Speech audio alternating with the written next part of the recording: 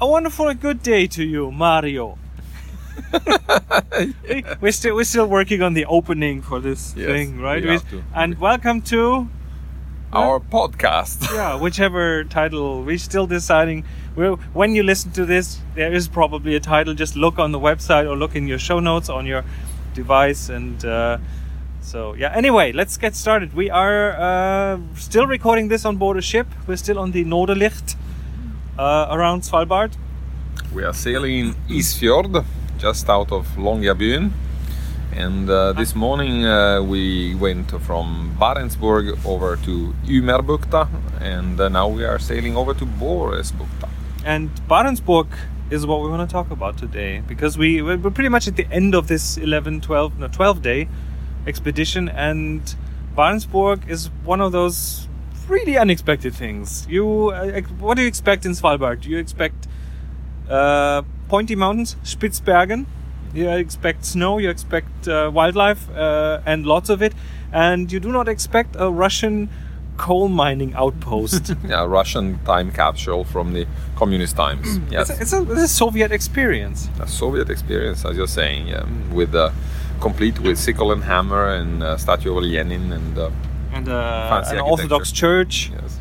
And architecture from a different planet, pretty much. Exactly. Nothing against the architecture. Not against the architecture, but it's not the one that we're used to at least in Western Europe. Yeah.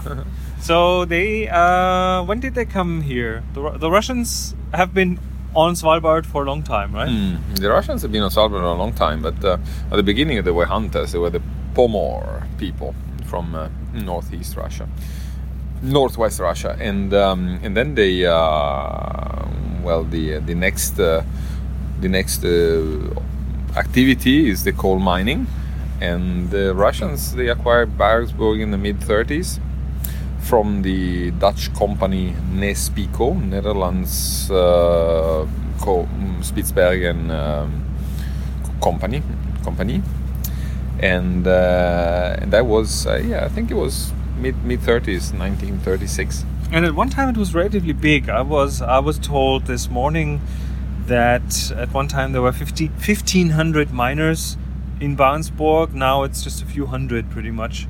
But they are now kind of branching out into tourism. So we actually visited the mine this morning. So a group of us went to the mine. We got clothed up with helmets and headlamps and emergency breathing apparatus stuff and chips, so they knew where we were in the mine. And we got to see interesting stuff. It was real. It's a real live working mine. And you had to leave your cameras outside, didn't you?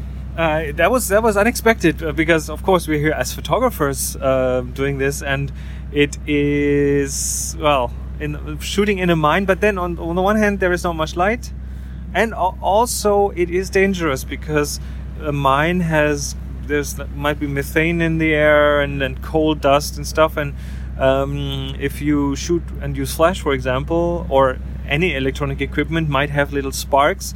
So the mining, there was one guy who's an ex-miner who used to work in the mine who guided us, and then there was one guy from the tourism office who translated, and he had a special camera that was a sturdy special mining camera, which it is completely. It's a capsule. Safe. It's safe and it doesn't explode. And so we took some pictures with that camera.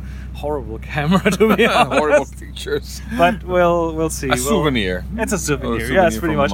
But it was interesting nevertheless. Another thing I learned is that part of the coal that they mine here, that the Russians mine here, is used on the island for their own electricity production and it's about heating. A third, isn't it? A third of the production. And the rest goes to the United Kingdom. Yeah. They sell it to the UK. I thought they ship it back to Russia, but probably they have their own coal there, so they sell it. Well, I have heard that the coal from Spitsbergen is very pure. It doesn't have a lot of sulfur, and it's a very high quality coal. So it might be that it's used for steel production. Specialty steel productions. Okay. Yeah, and I'm losing my train of thought. I'll let this out. What did I want to say? You had you said it's what is it? 130,000 tons a year. No, That's the total Yeah. production, about 130,000 tons a year, and they, That's sell some of that. That's quite It's- a lot. It's the Russians and the Norwegians are the only two countries who do some commercial mining here At the moment, yeah. on Spitsbergen and or Svalbard. I get the name. Okay. Well, okay, let's make it straight. The archipelago is now known as Svalbard. That's official That's the Norwegian official name. Norwegian name is Svalbard, and it's accepted by the geographical name authority. And the name Spitsbergen or Spitsbergen, because it's actually originally a Dutch name. It has an S. It has two S's. S-P-I-T-S, S-P-I-T-S. Bergen. It's is the name of the island where you have Longyearbyen, Barentsburg, and where we have mostly visited. But we have also visited other islands during And this. most Germans would go, huh? If you tell them the name Svalbard. And we all know, as a German, I've known this forever as Spitzbergen, which by the way translates to pointy mountains. Well, and the name Svalbard is something that the Norwegian suggested to use, and it comes from the Icelandic sagas. Where in the Icelandic sagas, he says that at one point in one of the sagas, it is described that if one sails from Iceland a few days northwards, one would reach a land of pointy mountains that are covered with ice.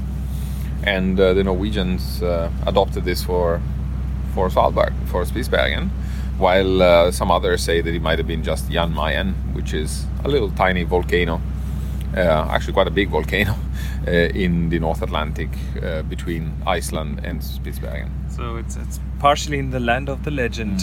We're in the land of the legend, yes. So we'll probably talk a bit more in the future episode about the Svalbard and the history of Svalbard, and I think that's it for this episode. Well, you have to say also that to go into the mine, that you went into actually the administration building. Oh, That that's was actually okay. quite Before we interesting, end this, wasn't that was interesting because going into the mine, you would expect to go somewhere outside a village, and then there's a shaft that you go down or something. No, the administration village in the center of Barentsburg, which it's an office building pretty much. You go in there. Quite modern, actually, isn't it? It looks very modern. On the inside, it turns a bit more into an old Soviet kind of thing.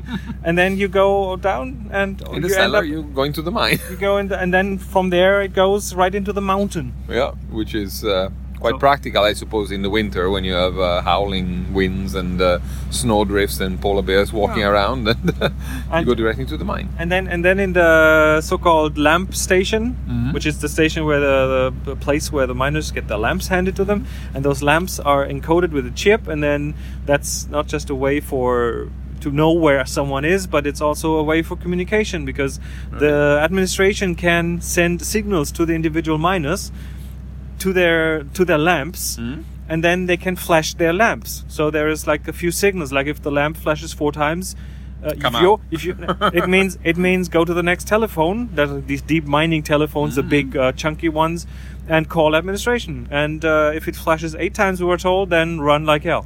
Okay, wow. I hope they didn't flash. Well, I trust that they didn't flash while you were down there. No, they didn't. I think there is one more thing about Barentsburg, isn't there?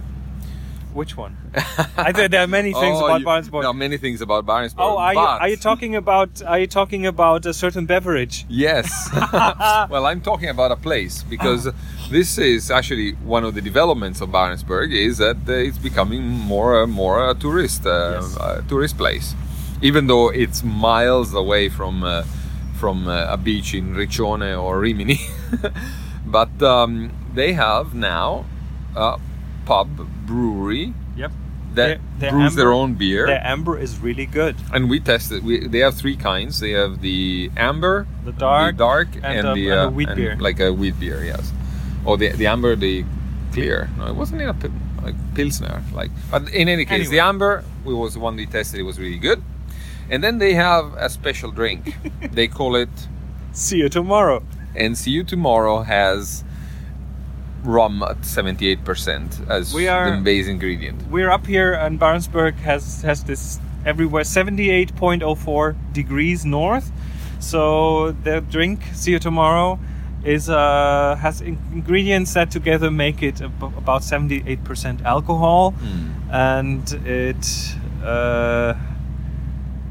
an antifreeze. It's an antifreeze, yeah. It's okay. It's okay.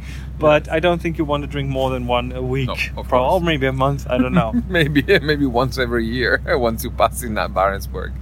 Yes. So, anyway, Yeah. I found it interesting. I think I would love to come back and see this again. And photographically, the other Russian settlement is Pyramiden, which we'll talk about in another show. Yeah. Which might be even more interesting for photographers. But yeah, more about Svalbard and other parts of the Arctic in the next episode. Thank you so much for listening. Come back next week. Come back next week. See you.